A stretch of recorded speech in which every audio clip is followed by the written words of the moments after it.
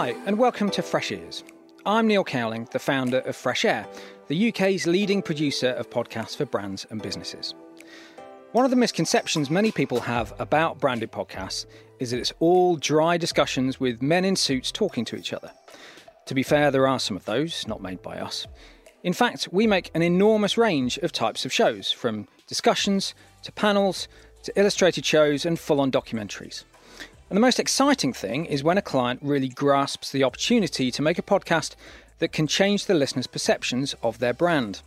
And one of our favourites here is Unearthed, the series we make for Kew Gardens, or to give them their official title, the Royal Botanic Gardens Kew. Our future and the future of the planet is dependent on changing the current food system. We can't go on the way we're producing food and consuming food. It's coming at too high a cost to the planet and to us and our future. Our diets are unsustainable for the environment and unhealthy for our physical well-being, and then as well as our mental well-being. We could be losing secrets that farmers have spent thousands of years developing without realising it. So why would Kew Gardens, surely a brand that's led by visual experiences, commission a podcast? The first series of Unearthed was created in the depths of lockdown, and then last year we were able to get out and about again for Series 2. And we've been privileged to produce both of them, with results including some lovely PR and some equally lovely award nominations. Series 1 explored how Kew scientists have helped solve crimes, from curry-based murders to international trafficking. Series 2 was subtitled Journeys into the Future of Food, looking at how we'll feed ourselves in a world of climate change and reduced biodiversity, hosted by Poppy Okocha, Advali Richmond and James Wong. So let's talk all this through with our guests. Emma Chandler is the Senior Content and Engagement Manager at Kew. Hello. Hello. Grace Brewer is the Digital Content Manager at Kew. Hello. Hi there. And we're also joined by Fiona Fraser, the podcast publicist, founder of Power PR and one of the UK's leading experts in podcast publicity. Hi, Fiona. Hello. So, Emma, let's kick this off by going back to basics. Why would Kew have a podcast? Why do you think that's a good addition to your digital content? Yeah, so going back to Series 1, it all started from what we call internally our Perception Shift project. So that is basically trying to change people's perceptions of Kew from being a beautiful garden in southwest London, but understanding that there's so much more to Kew. So not only do we have Kew Gardens, we also have Wakehurst in Sussex, which is our wild botanic garden, home to the Millennium Seed Bank, where we store, I think there's over 2.4 billion seeds of rare and threatened plant species and many more. But we also have a huge scientific side to Kew as well. So we have over 300 scientists. We work in over 100 countries, many more partners across the globe. So what we wanted was to be able to create something that our audiences could really engage with on a deeper level, really understand more about Kew in a way that is entertaining, interesting, learning something completely new, that all kind of brings it back to the amazing world of plants and fungi and what Kew is doing to help protect and save them. So is Kew the sort of place that people perhaps have a kind of transactional relationship? You go if you want a nice day out, or you go for an event, but you don't sort of think of it in other parts of your life? Yeah, I suppose so. I mean, historically, I think because Kew has that kind of royal, people think about it in a more of a royal element. It's the Royal Botanic Gardens. We have this big wall around the garden. So it's very much when you visit Kew, you come in through these big, beautiful gates. So you're kind of like, you're going from your outside life into Kew. So yeah, absolutely. We wanted people to understand that we're more than that. We go beyond the walls. Sometimes we call it beyond the gardens, and yeah, showing the beautiful kind of power of plants and fungi in everyday life. So Grace, can you just talk through what the objectives of the podcast were? What did you want to achieve with it? Yeah, so kind of in our team, in the digital content engagement team, we work in kind of films and blogs and social media.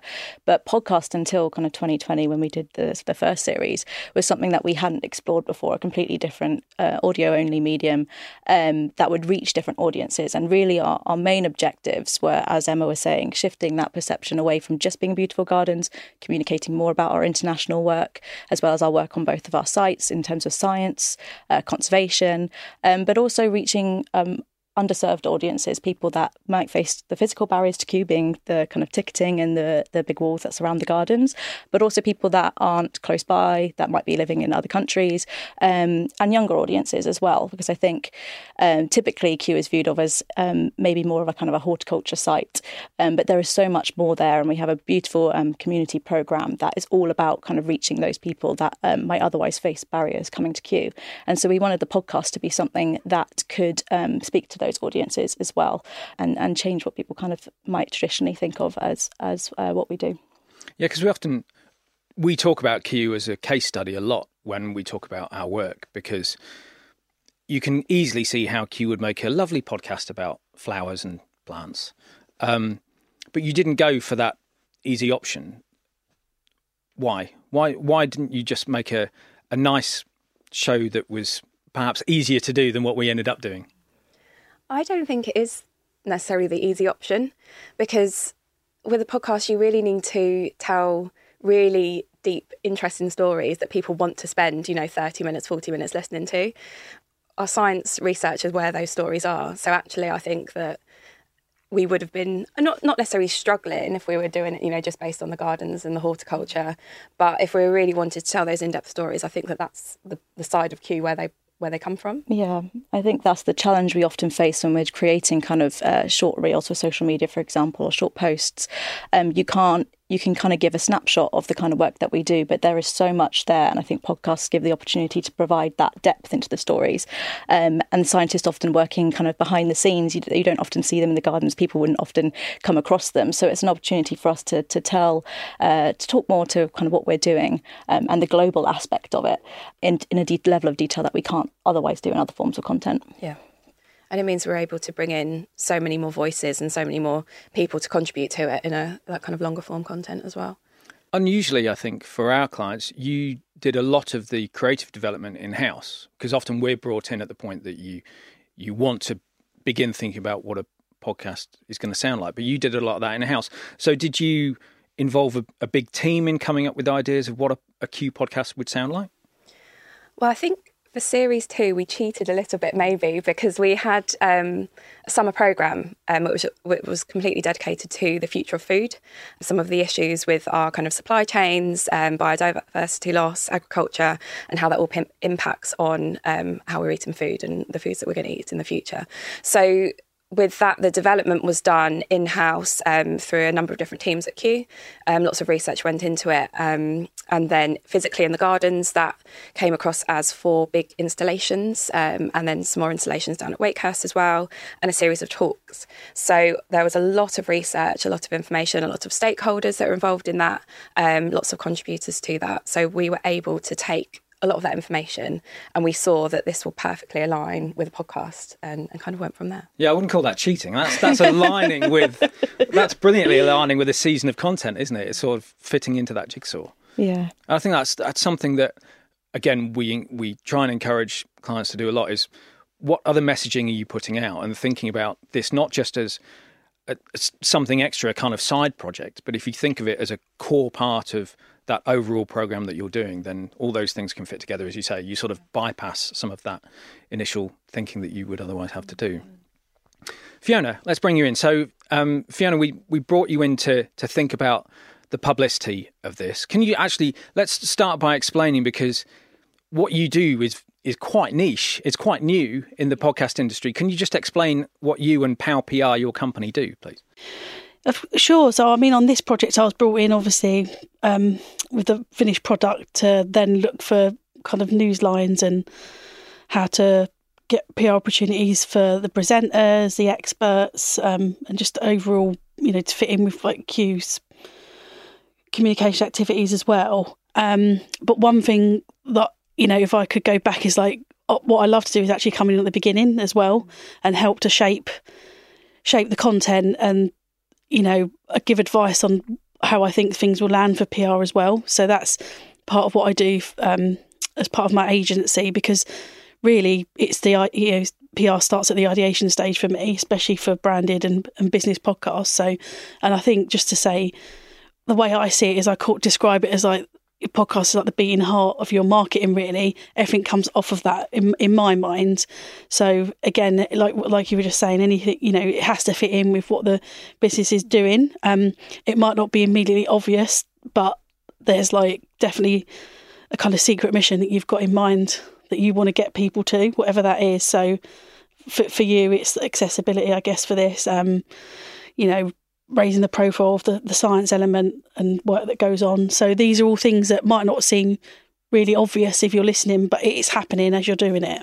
Okay, so noted. So Fiona needs to be involved right at the start of Series 3. Take it that way. Let's just make that a note now. I'd just like to be, but I mean... We'll remember that. But you work on, some of the biggest podcasts in the UK. Yes. And you also work on this kind of thing, which is a little more niche, and it's branded. It's a newer area even. So I guess I've been doing this for 2.5 years now with podcasts. So I was in TV for 13 years, transitioned to podcast, that's all I do now. And the branded element, I sort of didn't actually take on straight away because I've had to take some time to work out how it would work. And it basically has to just be a good podcast. So, which this was, and so certain elements of that is like you've got the right production, you've got the right idea, you've got all the elements with the kind of what you're covering on it, you've got the right presenters. So all of a sudden my strategy just becomes really clear in terms of things that I can pitch out to press and sort of editorially interesting, like as a standalone thing, which is the challenge with branded podcasts because, they are much harder to get press for than editorial independent ones. Why is that? Because they're kind of naturally suspicious. They're inverted commas paid for. So press are just like, oh, what's that? Like, I don't really care. But with Q, the brand is not seen as it's not a money making a business, I guess. Really, they're not for profit. So I have worked on podcasts that were for some pure money making. Only once, I told them I don't think I'm going to get anything for this, and I didn't. You manage expectations. I told them all the steps, and I was waiting for the call, but I sent the email. They're like, "Oh, thanks so much," because the approach was the approach. They understood that my system was, I did exactly for Q, for them what I did for Q. And I was just really realistic about how that would work. And they didn't have the spokespeople, actually, was the key thing there, which was why that fell down in my mind. And they knew that going into it. So, it's very much, there is all these different elements that I pull together to try and make an impact across the series, not just at the start. So even the timing of when I want things to happen is very, I kind of try and create that as much as I can. Okay, second note. So first note is bring Fiona in early. Second note I've taken is make it a good podcast. Yes, please. Fine, or else I'll probably say no as well. Okay. We're learning so much here. Thank you. So just quick summary then. So how do you go about it? It is a bit of a dark art promoting a podcast because there's a lot out there now.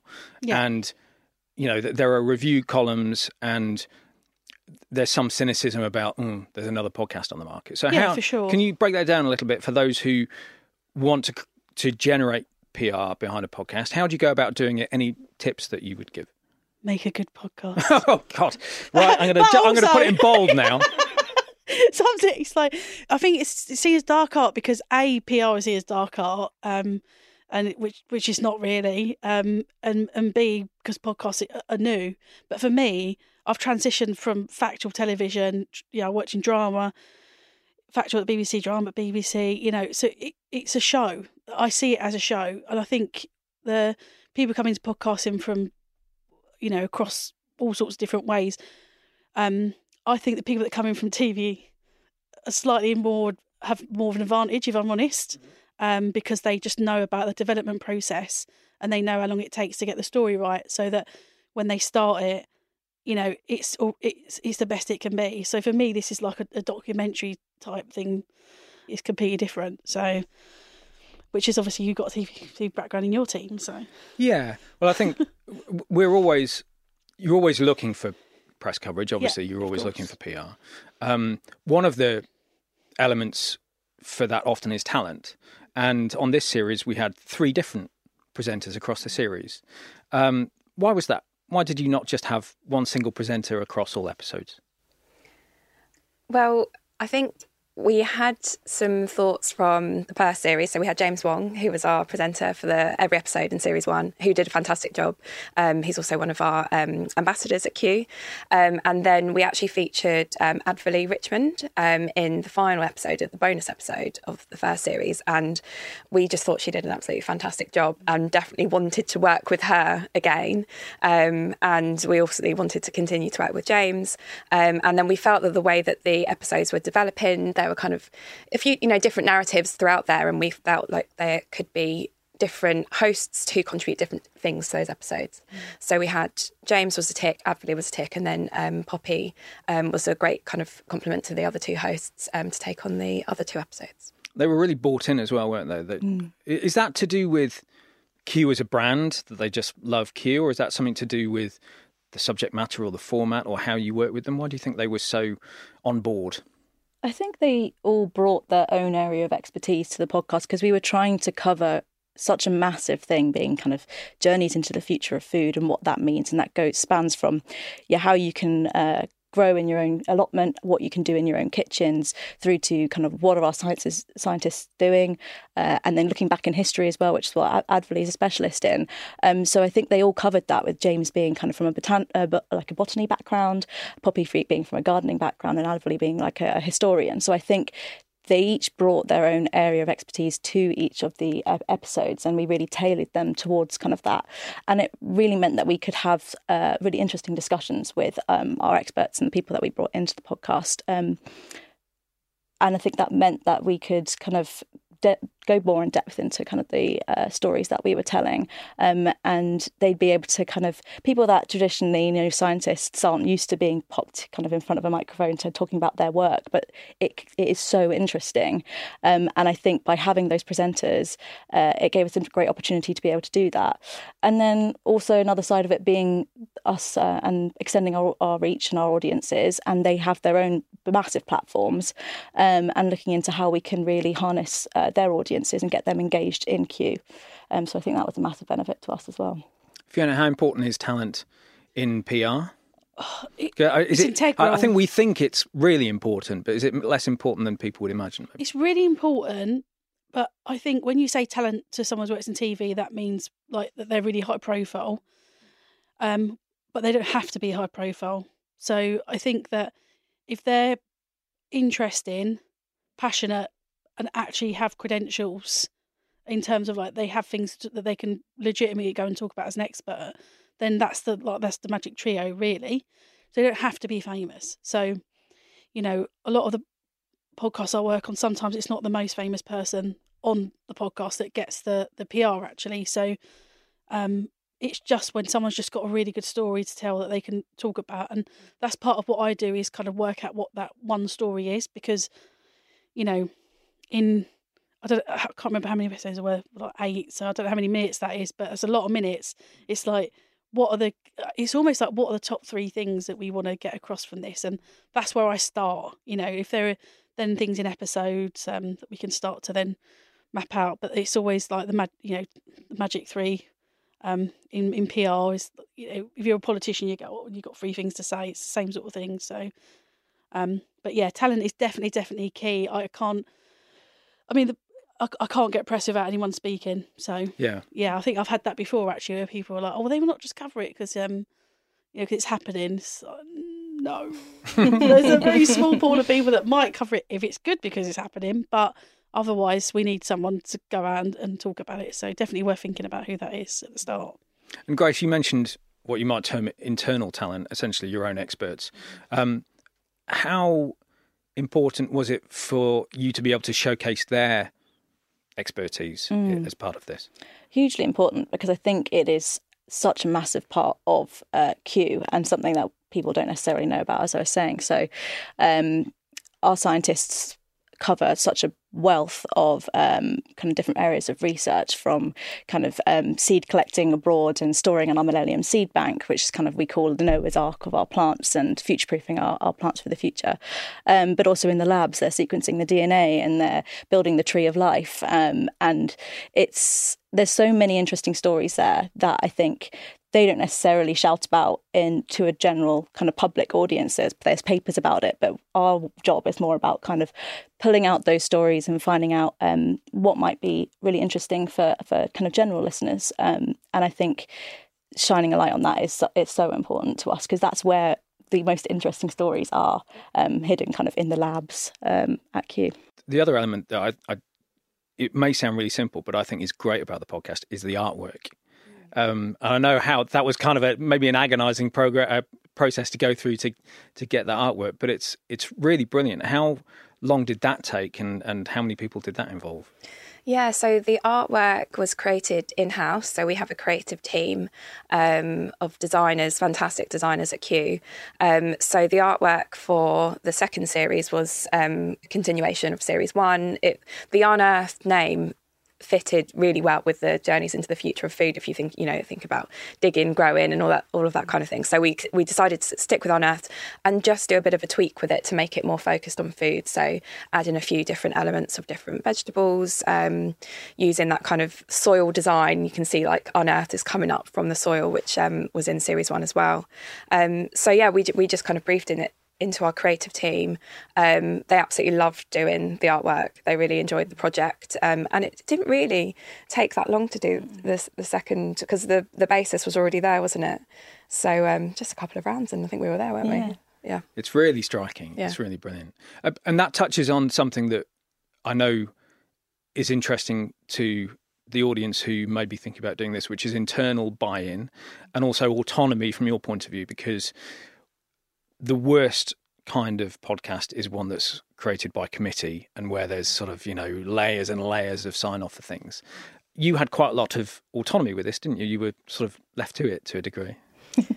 Yeah, I think that was because the first series was such a big success.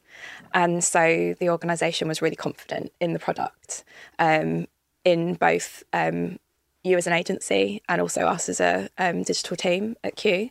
So when we wanted to do the second series, and we obviously we had the stories to tell, we had all of the research from the Food Forever programme and the Nourish programme. We started off with a broad team of people to kind of start to brainstorm a bit, how will this work as a podcast? What are the stories? Who are the key contributors? And then we really narrowed down. Once we got started, we really narrowed down to just a small group of us. I think in the end it was only really 3 of us at Kew, wasn't it, that kind of led on it, and we were given the responsibility of kind of, obviously working with Catherine, our producer, so yeah, make the decisions and do the sign off that way. Let's talk about Catherine for a moment. She's not here to defend herself. She had a baby literally a week ago. Otherwise she would be on this podcast. Catherine's a brilliant producer with a really very kind of Radio 4-y type approach and really mature approach to creating. This is essentially a sort of mini documentary, really. And I do believe it sort of lives up to broadcast standards. But can you just explain that relationship between you guys and us and Fresh Air and Catherine in particular, who kind of led the project? How collaborative was that, and how did that evolve as it went through? It was really collaborative. I mean, I really admire Catherine's ability to kind of be thrown into the deep end with all of these stories and people to speak to. And she manages to kind of compile it all into this really succinct and engaging series. And so I think from the get-go, we're all in kind of, we have regular working groups. We regularly meet with one another to kind of discuss the concept.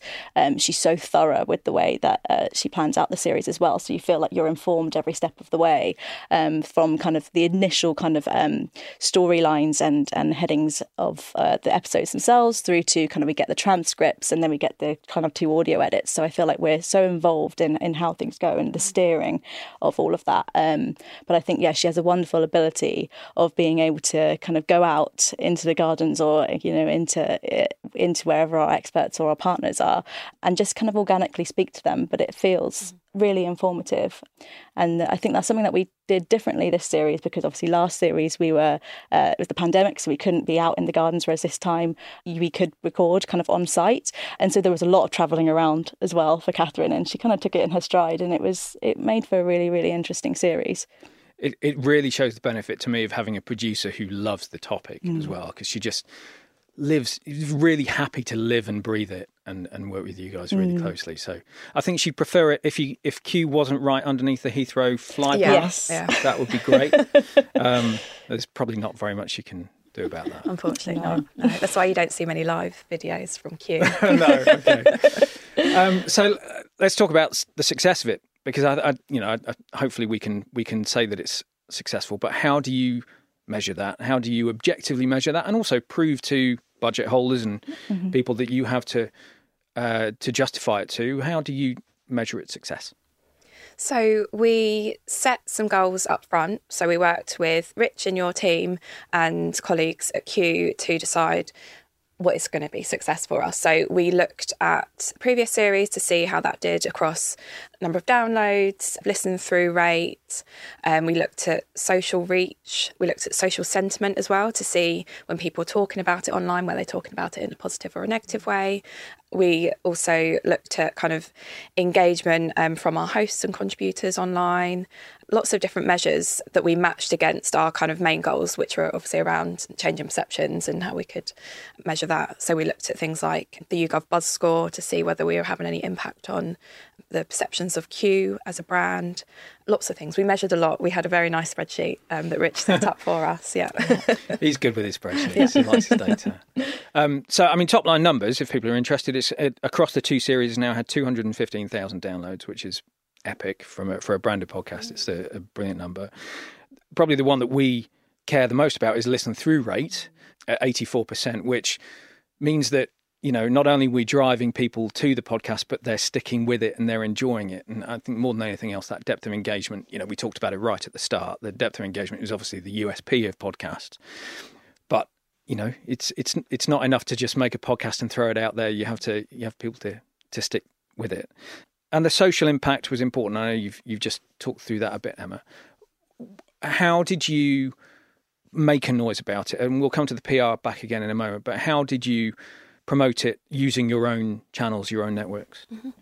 So we created, again with our creative services team at Q, a series of audiograms using some of the clips from the episodes and some lovely kind of illustration to go alongside those. So we shared that across our social channels, as well as picking out some of the key topics of each of the episodes and asking some of those questions back to our audience.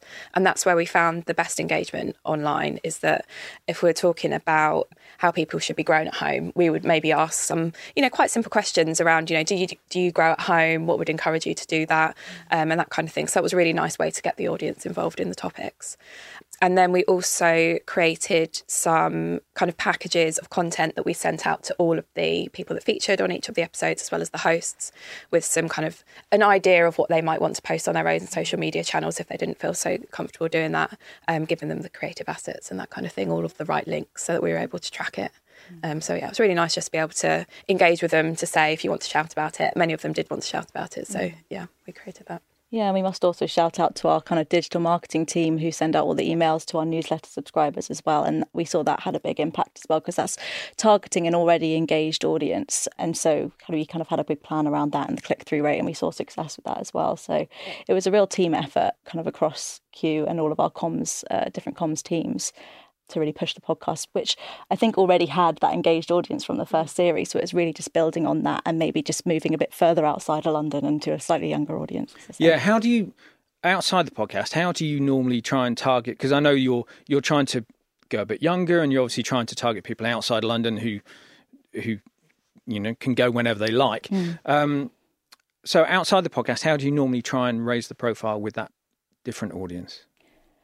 I think generally people are becoming more kind of climate conscious and more advocates for nature. And I think it's really at Q, the key challenge that we have is being informative and engaging without feeling like we're preaching or being too patronising, and giving people like key actions that you can easily do at home in your everyday lives that can make a difference to kind of the planet and the future of our planet. And I think that is kind of something that we really focus on in the content that we produce, and kind of key, because people don't have much time on their hands. And that's why podcasts can be such a great medium, because you can listen to it when you're on the move. And so I think kind of making sure that we we explain the problem, which is kind of how we set out the episode of the series. We explain what the problem is, what we're doing at Q about it, but also leaving it on a more hopeful note that you can kind of take actions yourself. And I think that's a key thing that we do at Q.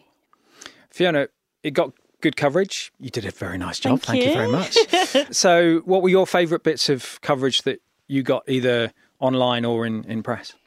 I think what was really nice about the really key bits is there was a spread as well. So we had we did get reviewed in the Guardian Here newsletter, which is the sort of cream of the crop, best you could want to start the show with. You only get one go at that because they'll only cover launch. So we made it in, which was epic, and that really helped with the numbers. We saw a massive spike around that, and then we had Radio 4. So Catherine was on Radio 4 talking about mushrooms, which is also really good. That was like a few weeks later, and then it's one of those where actually we had some really big payoffs at the end. So this is where podcasts are not like TV that you push everything up front, because we got like a half page in Delicious magazine talking about the podcast and also a front page of kitchen.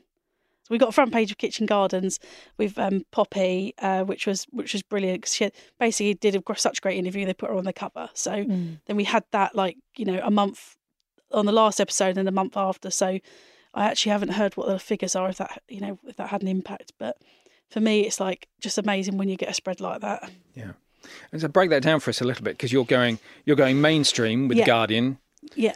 And you're going kind of not the Guardian's not really mainstream because this so the newsletter is like, if you are into podcasts or the industry, then this newsletter is what you do to where you sign up to get recommendations, because there aren't that many places really to go and get recommendations for podcasts. So a lot of the Times obviously do them as well, and but it's actually this one newsletter is like the game changer for getting listens that launch week, which obviously with the charts is what everyone wants. So that is that's if I can kick off with that, we're already off to a really good start. And then the Radio 4 obviously is an audience that's perfect for Q. And then the subject was actually about something that people will be interested in, like the science stuff. Then they would come into that as well. So that's like ideal as well, because it's people that are kind of like, maybe they wouldn't want to go to Q as a day out, but they're interested in the science. Because the other thing is, I think that hasn't been mentioned clearly so far to me, is like the education piece within the episodes as well. So they're standalone because the science is interesting. So that's just a new audience that doesn't need to care about going to Kew Gardens. They're probably not going to want to go for a walk and see all the nice stuff, but they want to know about the stuff that's happening behind the scenes. So Radio 4 was definitely great for that. And then obviously Delicious magazine was a food focus, so anyone kind of interested in food would have hopefully might have crossed over to give it a listen, because of the strong themes around kind of future of what's on your plate kind of thing. And then the one that I just can't remember to keep saying is Kitchen Garden. Kitchen Garden. God, please edit me on that one. Kitchen Garden, who were also just so lovely. Actually, it was like that was perfect for Poppy, because that's totally her thing. So again, by splitting up kind of the presenters, themes, the episodes, there's just and being really targeted on who you're talking to about what. Those are prime examples of how that sort of pays off over the spread of the series. Yeah, and you can see that in the numbers as well, because it's got a long tail in terms of its listeners. I think, obviously there are peaks, and for those who don't do podcasting, there will be a peak every time you release a new episode. But the key to success often is the long tail. What you've done here is you've built 13 pieces of brilliant audio content that are fairly timeless, aren't they? And people can discover at any point. So that PR doesn't need to stop while the series is coming out. It can carry on. You can keep coming back to it and referring people to it, which is great.